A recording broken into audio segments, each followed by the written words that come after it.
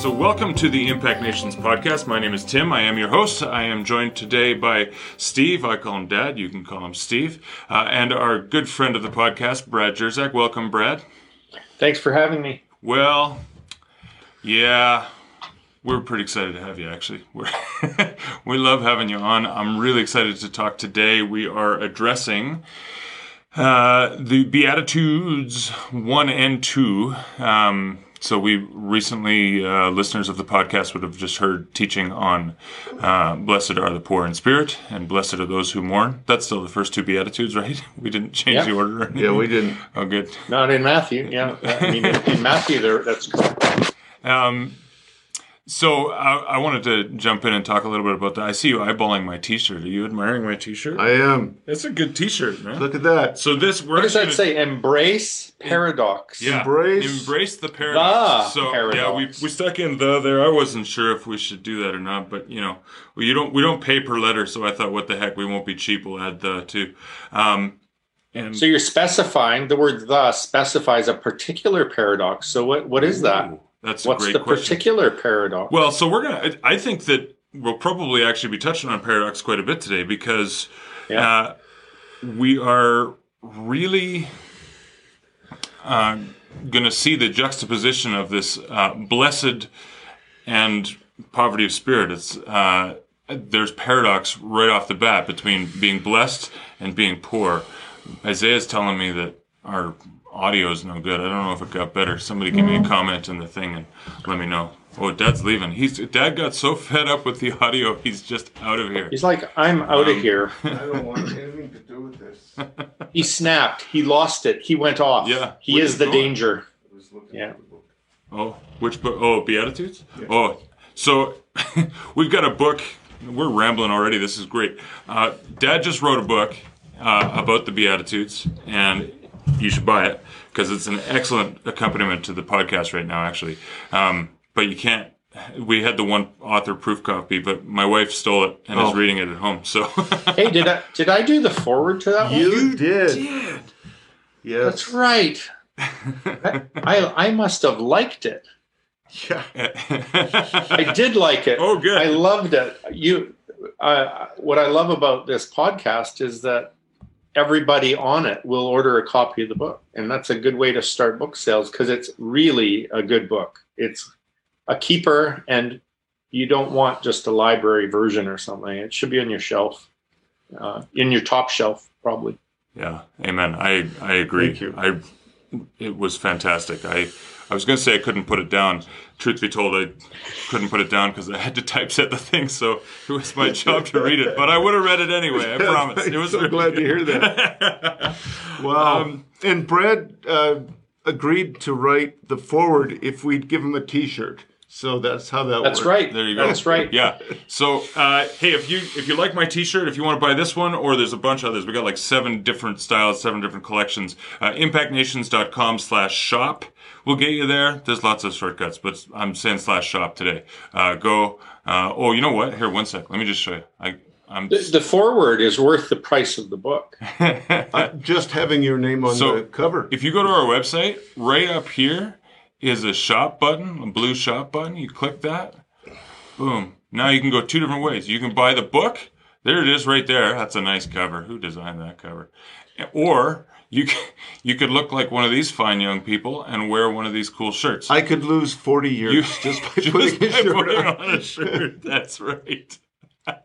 You got to learn the French tuck. This is a new thing I learned from Oh. watching Queer Eye, actually. The French tuck. Thank you for that. Yeah. You all just tuck in the belly. It's very weird. But anyway, I'm working it. I don't know if my T-shirt's long enough. I think my back would explode if I did. Anyway, let's get back we're to off the rails. Welcome to the Impact Nations podcast. Hey, let's talk about blessed are the poor in spirit. Here's my first question right off the bat. There's another set of Beatitudes in Luke. I think that's in the Sermon on the Plain. Is that what they call that one? Luke Yep. 6. Yeah, Yeah. so in Matthew, we're on the mountain. In Luke, we're on the plain. Luke says it as just blessed are the poor, full stop. Matthew says, And woe blessed- to the rich. Yeah, whoa, yeah. Whoa. And Matthew says, blessed are the poor in spirit. So right off the bat. Who got it right? What are they the same thing? Who is it? Blessed are the poor or blessed are the poor in spirit? What's the difference? I think you need both. All right. Yeah. I think. In fact, I'm going to argue that you get both in Matthew. Oh. And here's where I'm coming from. That there is sort of there's an agenda in Luke that's very important about a reversal of the poor and the rich, whatever that means to Luke. But you see it in the Magnificat. He's going to pull down the mighty off their thrones and he's going to raise up the lowly. Yep. You see it in the parable of the rich man and Lazarus. It's a reversal. So that's the Luke Beatitudes are very much in that line. But in Matthew, I want to first of all say he's not just spiritualizing it. How could we say that when he follows up with those who mourn, those who hunger for justice, and those who are peacemakers? That's very much about a social, like a public witness. So it's not just an internalizing or a spiritualizing, but I think where he goes further than Luke is he's clarifying you could be wealthy like Joseph, Abraham, like Daniel, second in command in an empire. You could be wealthy and still have poverty of spirit. That's possible. Mm-hmm. And also you could be poor and still be very prideful and haughty and resentful and victim mentality and all of that stuff. So there is this sense in which he's not just spiritualizing poverty of spirit into the abstract. It is a real orientation of the heart. And my friend, Ward Draper works with 5 and 2 Ministries, and he understands this, that his task is not to end poverty in Abbotsford. It's not possible. But what he can do is he can help the poor in Abbotsford become poor in spirit, which means then we've got a paradox. Is poverty of spirit there just impoverishment and they're poor? And, you're blessed anyway, even though you're a loser? Or is it in some way a virtue? Is poverty of spirit a virtue? And I would say it's with you guys that it's both. There's a paradox going on here. So there is a literal way of reading it. Yes, it's the poor. And then there's sort of a moral way of reading it. It's like those who've bankrupted their ego are the poor in spirit. And this is a fruit of the Spirit. This is the life of Christ in you. So I've just dumped a whole bunch of things there. That'll give us a start, I guess. And I would say that we need both. We need both Luke and Matthew, because otherwise we do just focus on, just the literal poor. Or, frankly, in our day, in the North American Church, we go the other way. We neglect them. As long as you can be rich, you can do all this stuff as long as you're poor on the inside, as long as you stay humble. And that's not what Jesus is saying. You need both together. It's interesting, isn't it, that the word he picked for poor is not the most common word in the New Testament for poor. This is like abject, terrible poverty, that the word that he used. And isn't that interesting? So I really believe, and I think we both do, that I think you need both all the way through the Beatitudes. You need both Luke and Matthew. Yeah. Because otherwise we get out of balance. And as I said, in our culture, we spiritualize. Yeah. And you need a literal sense and what I'll call a moral sense, and also a spiritual or a gospel sense. And I think that's all the way through every Beatitude. And I suspect that the way Matthew has framed it, that Christ ascends the mountain. and it's sort of like Moses ascending Sinai, except Jesus isn't Moses receiving the law. He's Yahweh giving the new way. But also he ascends to the cross. And also we ascend through the literal, moral to gospel reading of it, but we never leave behind any of them. So I talked to Tim about this. I don't know if I talked to you about it, Steve, but this, in the early church, they especially applied it to the Beatitudes, but also across Scripture, that there was a literal sense, not literalist, but what does Jesus intend there? What does the author intend? Who's writing about it? And that we pay close attention to the words, like the word for poor there, for example. So that's your literal sense, and how, yes, God cares about actual poor people. And he has good news for them. Blessed are you. I have good news, even if you're in abject poverty. But then the idea of a moral sense, that's not moralism. It's not just a new set of laws or rules we'll fail to achieve. But the moral sense is, in what ways does grace transform us from the inside to make us poor in spirit, in the sense of the way of the cross, and saying no to the demands of the ego, and saying, yes, I'm crucified with Christ. Nevertheless, I live, yet not I, but Christ in me. So you've got this moral sense that looks like, first of all, poverty of spirit is a description for actual poverty. And second, it's also a description of the cruciform life. It's been emptied of haughtiness and pride. It's said yes to taking up the cross and following Jesus. It said yes to the crucifixion of our attachments and selfishness. And so poverty of spirit can be another word for humility, and then it goes into meekness in the third beatitude. Yeah. And then this spiritual sense points to Jesus. How is Christ the exemplar par excellence of poverty of spirit? And that's Philippians 2, kenosis. Right. Kenosis is poverty of spirit as well. Yeah. There's a lot to cover here.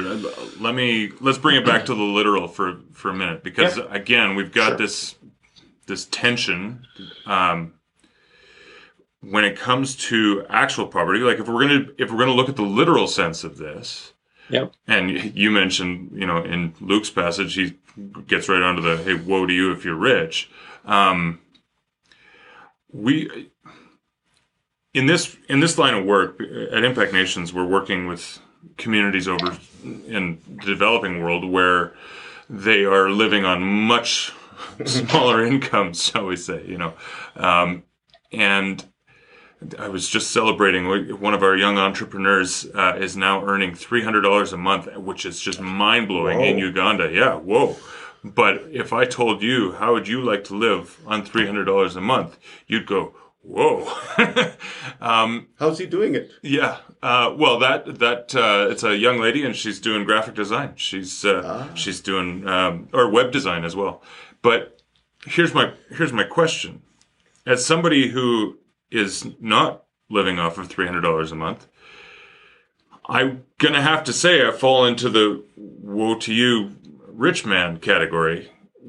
So what am I to do with this? Am I to take a vow of poverty and go get rid of all my stuff and tell the kids, all right, kids, pack up, we're going to live under the bridge? What am I to do with that? Yeah, I would start by praying, Lord, have mercy. The first time I ever preached on that sermon in the plane, I was assigned that passage in a refugee camp on the border of Burma. Whoa. So here's all these people who've been refugees over 3 generations now.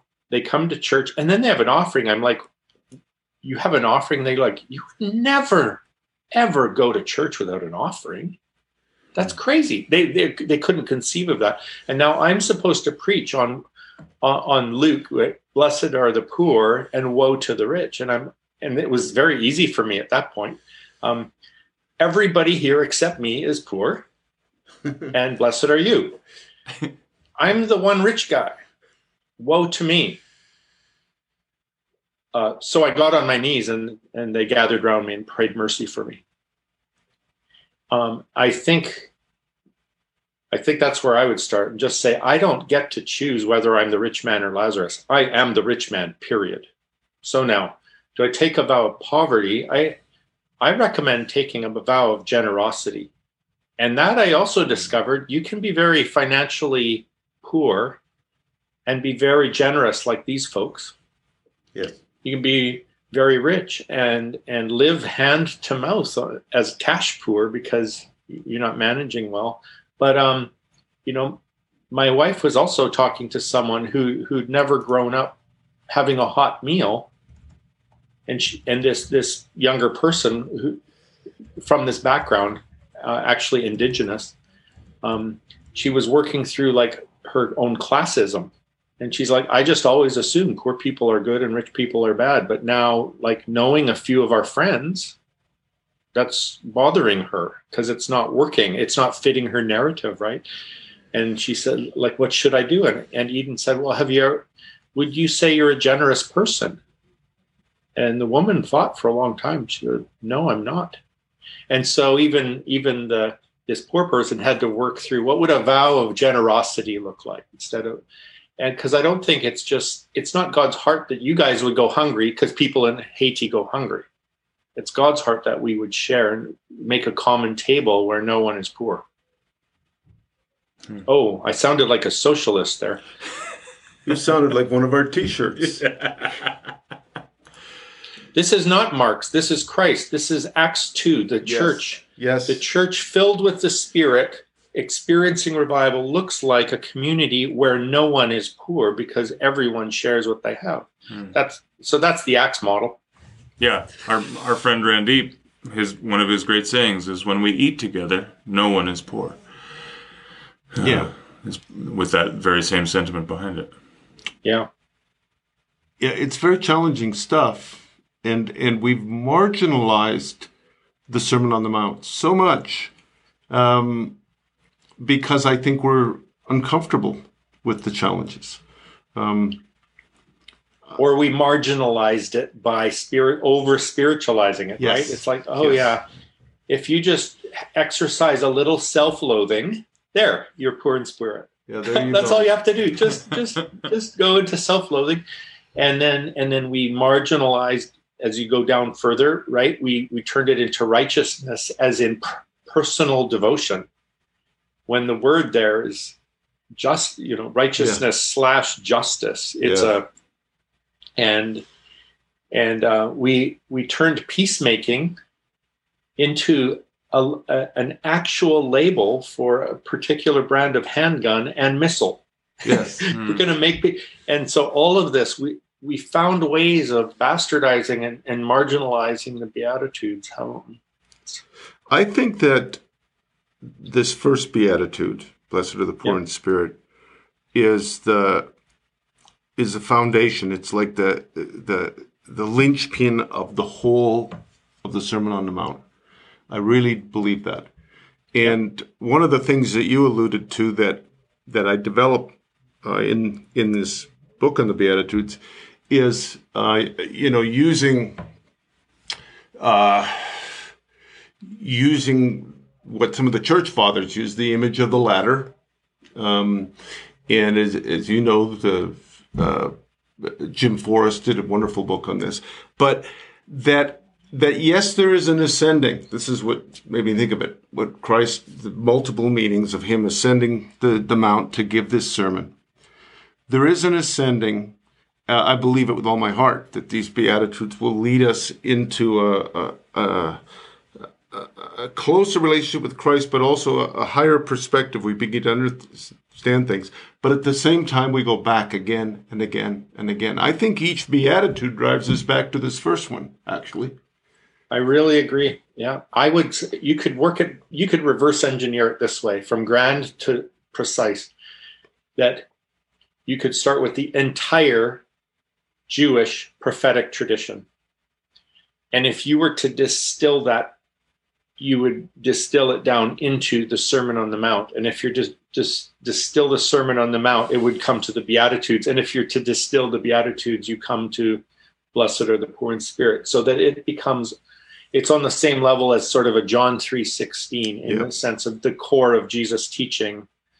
And that's why I think where we need to hold together the literal and the spiritual would be, let's say, in Impact Nations, the impact you have on actual poor people, it is very connected to their inner transformation and seeing the world in a new way, right? It's not, yes, you want to feed them.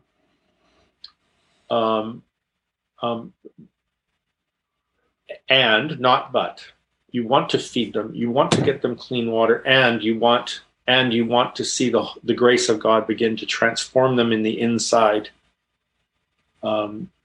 into Christ-like disciples who are generous with each other and develop communities of God's alternative just society. So some have called this the constitution of the kingdom of God. So let me ask this question then. You talked about the moral. Yeah. You mentioned the Constitution, and it reminds me, Dad, in your book, you actually posited this question of why do we have battles? Every few years you get these battles in front of a courthouse. They want to take down the Ten Commandments, or they want to put up the Ten Commandments. We're always talking about the Ten Commandments. I was talking with somebody today who, in their mind, they had it that Jesus walked around talking about the Ten Commandments. And I thought, well, no. Why don't we ever talk about the Beatitudes? Why is this not actually a part of public discourse? Why don't we want to aspire to that and instead look at the Ten Commandments, which are thou shalt, instead of blessed art? So what you're bringing up is what we really need is legal and social battles about putting up the Beatitudes in our courthouses. That's what I'm saying, yes. Yeah. Let's start fighting for... Yeah, we'd be getting warmer at least then, right? Yeah. Why is it that we want to hang on to the Ten Commandments? Because Jesus, who said, I came to fulfill the law, let's move forward here, and gave us a new law of sorts. We are biased in our nature toward rules. We want to know what the rules are, and then we want to use them as an internal scorecard. How am I doing, and how am I doing compared to you? Yeah, it's like in the core of the brokenness. That's what I think. How about you, Brad? Yeah, I agree with that. And also, then that the Beatitudes aren't just a new set of rules. Mm-hmm. They are the fruit of a life that is being transformed by the way of the cross. And so we don't want to take up the way of the cross. We want to just believe in Jesus, or we want to just keep the rules. So we make it either about a new kind of law that's moralistic, or we make it about don't even participate in this stuff because that's works. Yeah. So you got two extremes here, right? One extreme that turns the Beatitudes into a new set of legalistic laws that you embrace, and the other is one that turns them into a set of legalistic laws that you reject because grace people don't do that. When in fact, I see them as Jesus' version of the fruit of the Spirit. When the grace of God indwells you with the character of Jesus, it will come out looking like, and that's why they're not just signs of being underfoot. It's not just, poor in spirit, mourning, meek. That's all loser language. It's not loser language. It is also a sense of virtues that have been generated by the grace of God in us. So this is what we're looking for. What does the fruit of a Christ-like life look like? It looks like someone poverty of spirit, where they are no longer bound to agenda and ego. They're not just mourning because they're sad. They're mourning with those who mourn and wiping the tears from their eyes. They're not meek in the sense of weak. They're meek in the sense of they use love instead of coercion to bring about change. Mm-hmm. They're not only hungry for justice in the sense of moral outrage. They're hungry in the sense of we're going to do something about this, and you just carry on. So I don't want to get ahead of myself. Let's pause there. Is that starting to answer questions, Tim? I think so. I think it. I get what you're saying, Dad, about we like rules. It's nice to have just a cut and dry, do this, don't do that, and you'll be good. External, yeah. No problem. I won't murder someone. Yeah. Okay. Check. I've made it 41 years in a row without doing that. That's pretty good. Yeah. But poverty of spirit is there's only one way to reach that, which is abiding in him. And in a kind of abiding that surrenders to the crucifixion Yes. of the demands of the ego. Yeah. Like letting him at your stuff, at your pride, Yeah. your privilege and power. This is what I think poverty of spirit is about facing the reality of the false self, to use Merton's term. Very good. And in the pain of that, the death of that, which is a long, slow death, I'm finding, it's in the midst of that to find the true self. And so that's the second half of the Beatitude, right? Yep. Blessed are the poor in spirit, those who have faced the reality and poverty of their false selves. Blessed are you, because yours is the kingdom of heaven, which is to say, you will find your true self in Christ and experience the fullness of joy that comes with that. Yeah. So it's the death and resurrection of Christ transposed into your daily life. Crucified with Christ, I'm raised up with Christ. I fellowship in his sufferings, I fellowship in his resurrection. So the first half of every beatitude describes crucifixion as it would look in a daily Christian life. Second half of every beatitude describes the resurrection life of Christ at work in us. Wow, That's very good. that's very good. So, well, I'm ripping off Benedict XVI there. He just said that it is the Beatitudes, among other things, are the death and resurrection of Jesus Christ transposed into the life of daily discipleship. That is like straight out of him. Wow. So let's talk practicalities here for a sec. Brad, I know that you are engaged in lots of spiritual disciplines. What could you recommend to people who are, hearing this conversation and saying, man, I don't know how to get there, but I sure want that. I think you talked about it, the bankruptcy of the ego. Do you have any recommendations on just a daily practice, a daily habit to be in to begin to center yourself or orientate yourself towards that in some way? Well, one of them for sure is that I've memorized and I pray the Beatitudes every day.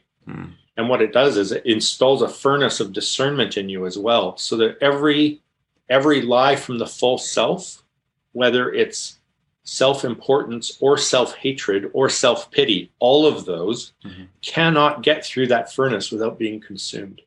So when I pray from my heart, one beatitude at a time, every day as a practice, it becomes part of your heart, and also cleanses your eyes and ears, so that the grandiose statements and demands of the false self don't seem true anymore. Give you here's a practical example for those in the charismatic movement where there's a prophetic element, right? I have all these people love to prophesy grandiosity, and it's like, that's not poverty of spirit, that's not meekness, that's it. So they're like, Brad, the Lord says to you, he's going to give you the nations as your inheritance. We probably talked about this, and I've had that one a lot of times. I'm like, Yeah, me too. half my cul-de-sac doesn't even like me. What are you talking about? And by the way, you're quoting Psalm 2, and that's about Jesus, not about me. And anyway, next to resentment, grandiosity is the number 2 cause of relapse in addicts. Why would I think that's good for me somehow? Wow. So grandiose prophetic words are utterly consumed within the first 3 Beatitudes. And so I don't have to worry about them or live up to them. Hallelujah. And so, so that's one practice is memorizing and praying those, and praying them from a posture of surrender and letting go instead of clinging and grasping. And it really can begin to expunge ambition, like ugly ambition, even ugly spiritual ambition.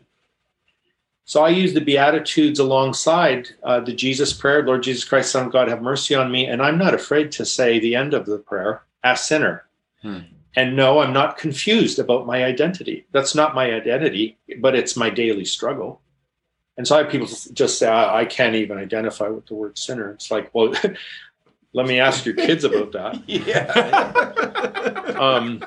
So, of course, my identity as a child of God, I'm not confused about that. But if you think your identity excludes you from needing mercy today, you are lost. Like, I'll just say it. If you don't need mercy today, you are lost. And actually, you should not receive communion. Because receiving communion is acknowledgement of my need, of my poverty, of my surrender to the mercy of God, that I need the mercy of God. And if you don't need the mercy of God, then you're in the Pharisee camp for sure.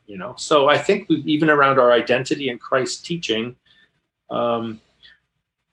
that itself can marginalize the Beatitudes because they don't sound very triumphalistic. Yes, I agree. I mean, you get triumph to the degree that you acknowledge poverty of spirit. If you say, yes, Lord, have mercy. Oh, okay. Of course he will. And then I just very much connect the first beatitude also to step 1 in the 12-step recovery. We admitted that we were powerless over our addictions and that our lives had become unmanageable. Well, blessed are you if you can accept that and admit it, because step 2, we found a power greater than ourselves. We came to believe in a power greater than ourselves that could restore us to sanity. Oh, okay. So I see a real parallel between those steps. In fact, one alcoholic who's not a Christian, but he reads the Sermon on the Mount and prays the prayer of St. Francis of Assisi every day. I think he's been sober for like 30 years now. And that's how, right? And he says, because the Beatitudes are God's original program for recovery. And wow. That's a guy who doesn't profess to He's be a Christ-following, God-fearing, non-Christian. Because he sees Christianity as this toxic religion that's out there, and it's an institution. He's not interested. But he absolutely believes there's a God who is transforming him, and he believes that the front end of that transformation is hearing the words of Jesus and putting them into practice. So yeah. I know a lot of Christians who don't believe that. Yeah. I mean, Martin Luther didn't believe that. He said, you're not even welcome to obey these things, or you're denying the gospel. Good Lord, man. What a mess. I want to come back to something that both of you guys touched on, this concept of grasping, of clutching and grabbing, of hoarding, of material things, really. So I want to touch on that, but I'm going to do that as a teaser because I got to stop and pay the bills, as they say. Quick advertisement. I mentioned last week on the podcast. This is really cool, Brad. I don't even know if you know about this, but I just behind me, I got a bunch of bright yellow DHL boxes. You can't see them, but they're just on the floor behind me here. We are starting to receive goods from Nepal that have been made by students who graduated from our skills and business programs. And we've got some amazing partners and friends, David and Cynthia Pearson in Nepal, who have started this whole small business school and rescuing people from pretty horrific situations and helping them become financially free. And so they've been making stuff. We got jewelry, we got Christmas ornaments, we got macrame, which I'm still not 100% sure what that means. And then we've got quilted cards are on their way. And it's funny, they split up the shipment over 5 boxes, so every couple of days I get a text message from Bethany saying, hey, another box arrived. What do you want me to do with this thing? But let me do one sec. I got some stuff right here. Let me just show you. That's no good. That's white. You can't see that. Here. So what I have here, this is cool. It's a bag of felt hearts. These were made by young ladies in Nepal in a safe house. Mm-hmm. And these are now on sale on our impactnations.com website. In fact, if you go to impactnations.com/Nepal, you can jump straight to the catalog full of this stuff. So you can buy a set of 6 Christmas ornaments. If it's, need to get ahead of things and make sure you decorate your tree right. We got these jewelry sets that were made again. This one actually is signed. I can't read what she's written, but the lady who made this is signed here. These artisans are hand making this stuff. There's they've got a whole assembly line of these women who are getting this stuff done. You can purchase this as a gift for Christmas or something for a loved one. And the cool thing is it comes with a card on the back here with a description of exactly what this gift is all about. Because really, when you're given a gift like this, the jewelry is part of it. But really, to show a loved one that this purchase has actually just helped to totally transform somebody's life and somebody's future. So, on the back, this one says, the artisans are residents at New Ventures Development Center in Kathmandu, where they're learning business and leadership skills along with the art of jewelry making. Discovering and developing their dreams is the purpose of the year-long program. So this is a year-long program, and so they made this stuff, they shipped it to us, and now we've got it on sale. There's a whole catalog of it on our website. Real quick, for those who are watching, if you're listening, I'm sorry, you're going to have to just go and find out for yourself at impactnations.com/Nepal. But if you go to our merchandise here and scroll down, we've got the From the Field collection. And you can see these cards, by the way, absolutely extraordinary. They're like a 3-dimensional, I don't even know, they call them quilt cards. I didn't know what that was until I saw this stuff, but really beautiful stuff. So imagine being able to write your Christmas cards with that stuff.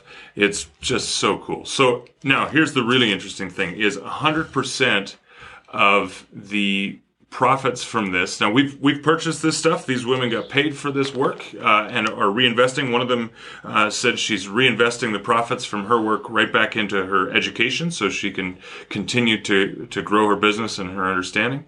But then additional profits are just being poured right back into our skills and business programs so that more and more people can thrive. Last year we had 237 graduates from our skills and business programs around the world.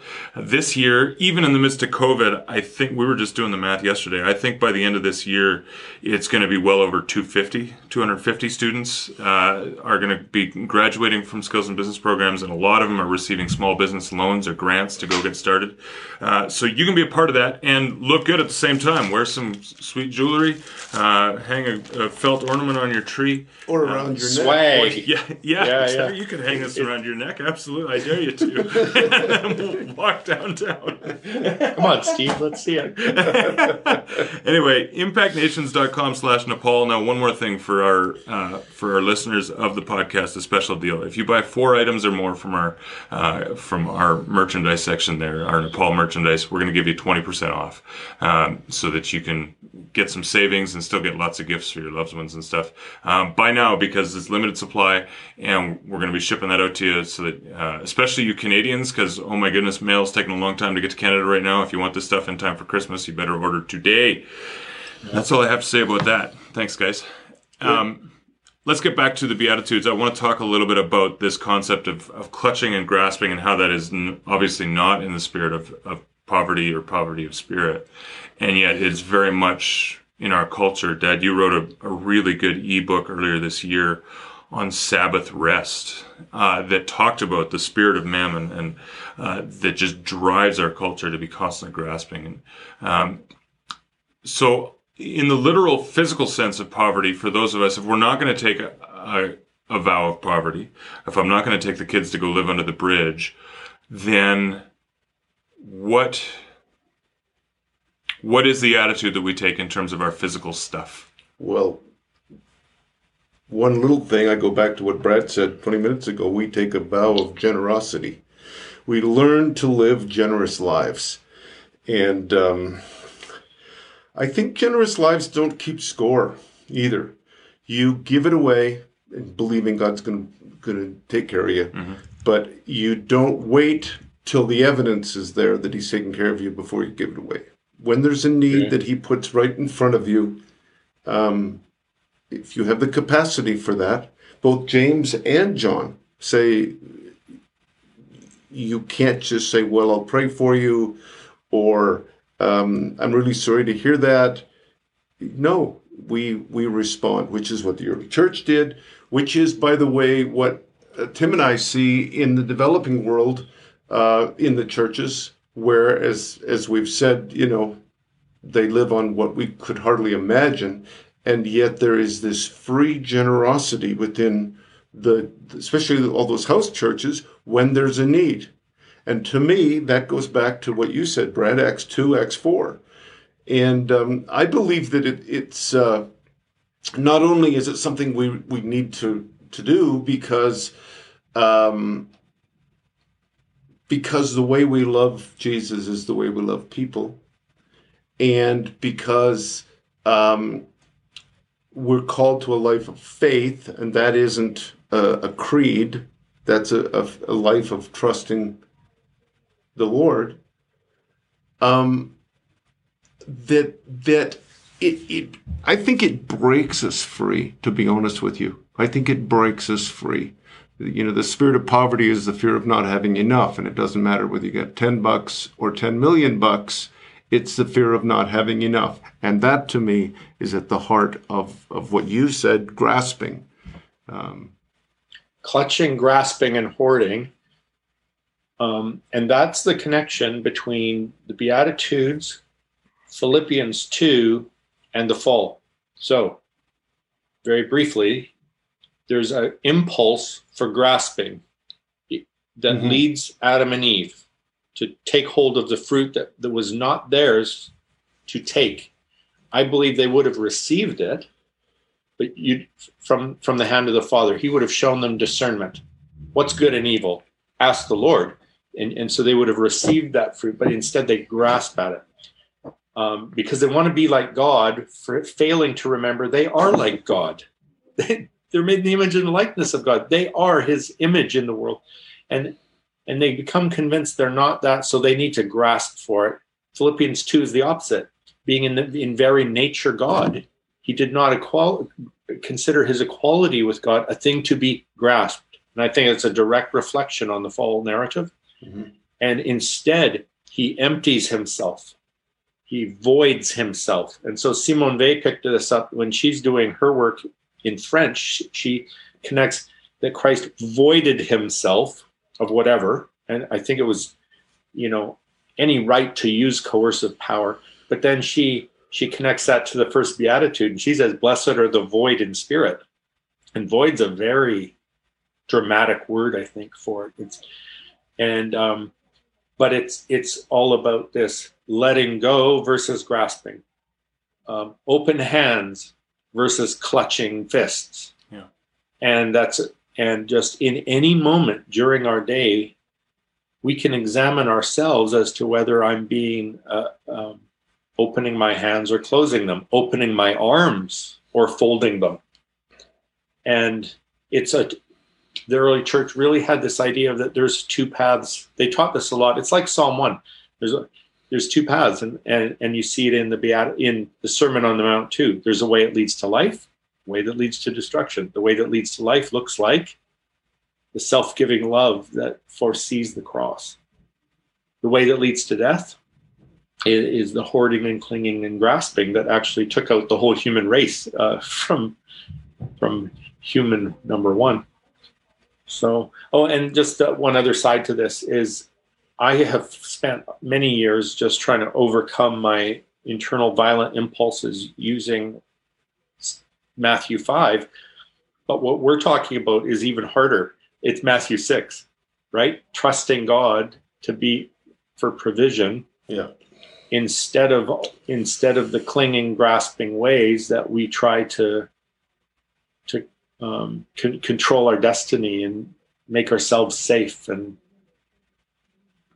and that's not just financial. It's like all the ways that God wants to take care of us. Yeah.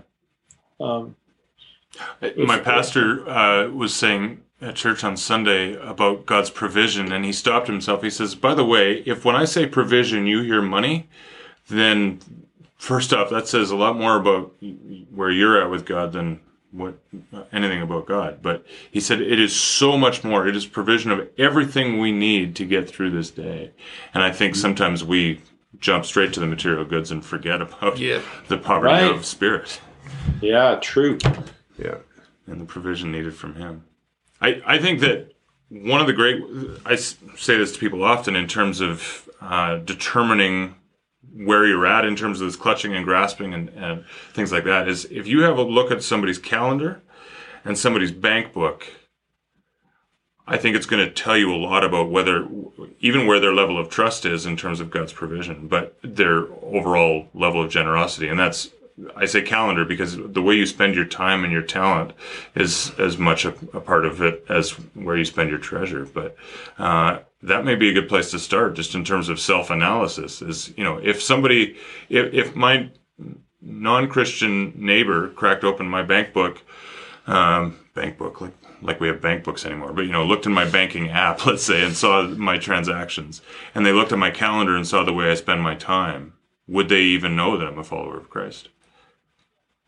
Wow. It's very challenging when you start reading and trying to take seriously what Jesus talks about in terms of, laying up treasures for yourselves. And again, monetary too. There's a literal element, but not only that. And, but it's also not rocket science. A lot of it, or magic.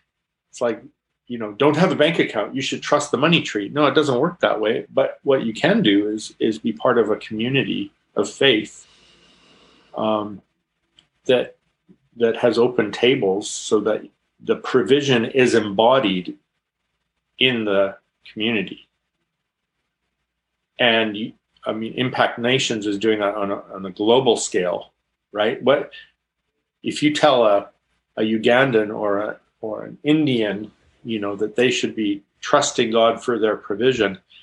They may indeed see miraculous provision, but most of it is about a faith community practicing love for one another as the way that they love God. So faith Paul says, here's the only thing that matters, which is a strong statement. Yeah. This is what matters. Nothing else matters. Faith expressing itself as love. Yeah. In that context, I think poverty of spirit does look like open hands to receive that become open hands to give. And you realize there's a mutuality and a reciprocity to this. I think that another angle of this openness is making room. Christine Poole wrote a book years ago called Making Room. It's about the community, and not just community, but me making room in my life, what Vanier calls the gift of welcome. And I thought of that when you just said, if you looked at your calendar and so forth, that it is so countercultural right now. It is so profoundly countercultural to make room, to think corporately, to think inclusively, when we are inundated with the most individualistic society history's ever known. And I believe it goes back to being poor in spirit, goes back to recognizing my need, recognizing, I was with a fellow 2 days ago who's just a half a step off the street. And I, once again, was so enriched by him, and even a prayer that he prayed out, that it's poverty in spirit says, I need the Lord, and I need him through other people too, I think. So it includes this whole concept of making room in our lives. Because you see, if I'm not poor in spirit, I don't need to make room. I'm self-sufficient. Yeah. But if I'm authentically poor in spirit, I'm not self-sufficient, and I need others. And to me, that's why this whole gift of welcome is so key to how, if we're going to live authentically as followers of Jesus. It does beg the question, doesn't it? Like, how did Jesus practice and model poverty of spirit? How did he do it? And and so the literal sense is he rejected a pathway into kingdom power that involved, worldly power. But then, like you're saying, making space. And you just see all his one-on-one encounters with people on the way between things that end up being more profound than all the meetings he probably did. Like we don't hear about very many of the big gatherings compared to this person, and it's always these people who are poor and broken and miserable. The very call of Christ to these guys, whether they owned little fishing businesses or they were tax gatherers or whatever, the very call was to poverty of spirit at every level, immediately. It was dropping everything, leaving it behind. So there's like a demarcation in their life. Yeah. One of the things I've really enjoyed that. Have you seen the video series The Chosen? Yes. And one of the profound moments is Nicodemus. He just so much wants to follow, but he just is too afraid of losing everything. And you see him just in agony around the corner looking as they go off.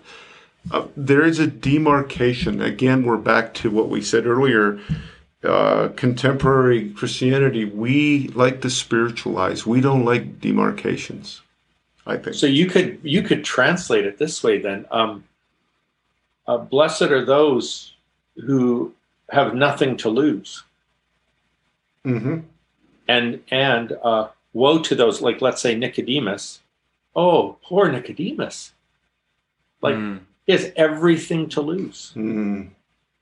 And poverty of spirit, then, as God generates that in us, then even people who do have wealth and privilege, if we can get to a place of we have nothing to lose. So I think of our friend Paul Young, right? He's done well in terms of income from book sales and all of that, but he never says no to something out of fear of what he'll lose. He's like, I've got nothing to lose. Or these Coptic Christians who are being persecuted and with death threats from the Muslim radicals. I remember one of their bishops or priests just saying, I died at my baptism. What do you do? You can't kill me. No, we've done that already. That ship has sailed. So, and I think, okay, that's a kind of poverty of spirit too, where you can see why it does hook into actually worldly poverty or worldly wealth. If you think I have too much to lose, you'll be like the young man who walked away sad from Jesus in Mark chapter 10. So there's too much to lose here. So how can we even as well-to-do people get to that place where it's, someone wrote to me yesterday rebuking me. And it was a friendly rebuke, and I took it. But they made one mistake in it. And it's like, well, if you really want people to listen to you, I'm like, it's kind of, I do, but is that the goal? Like, he wanted me to alter my message for fear of what I might lose in terms of a fan base. I'm like, okay, that I don't care about. Not that I want to sabotage the capacity of God to speak through us, right? But if the goal is about hoarding listeners or donors, I admire you guys have taken hard stands at times that I know cost you donors because Jesus told you to do it. You weren't being jerks. It wasn't about self-sabotage. It was about, like, we may actually have to speak a truth here that will be unpopular, and then of course what you found out is when you trusted God, He's providing everything you need. Yeah. But you had to get past that fear. Yeah, it's true. So, well done. Yeah. Well, and I think just having me on, that's like crazy. Yeah. Well, we took a vote, Tim and I, and it was a split decision, but tie goes to the runner. So. I think that this is a really good practical one as well. I love being able to give people something practical to walk away with. And for me, this is one of those, like a litmus test. When you start asking yourself, what do I have to lose?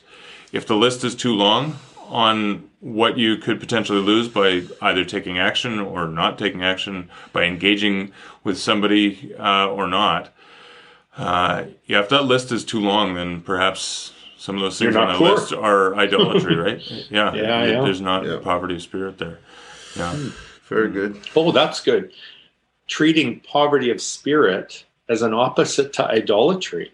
That's very clever, Tim. I think it's exactly right.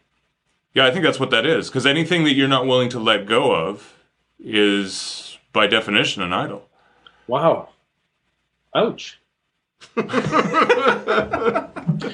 Our friend John McMurray, his house was 400 meters away from the Red Line in the fires in Portland. And they had to pack up their whole car they packed up their car so that they could evacuate with an hour's notice. And he said that was such a powerful kind of a purging. What do I value? Wow. What do I leave to burn? Right. And he said it was so amazing in terms of a spiritual exercise that he's going to do it once a year. Wow. Huh. With or without fires. What if I can only take a carload, right?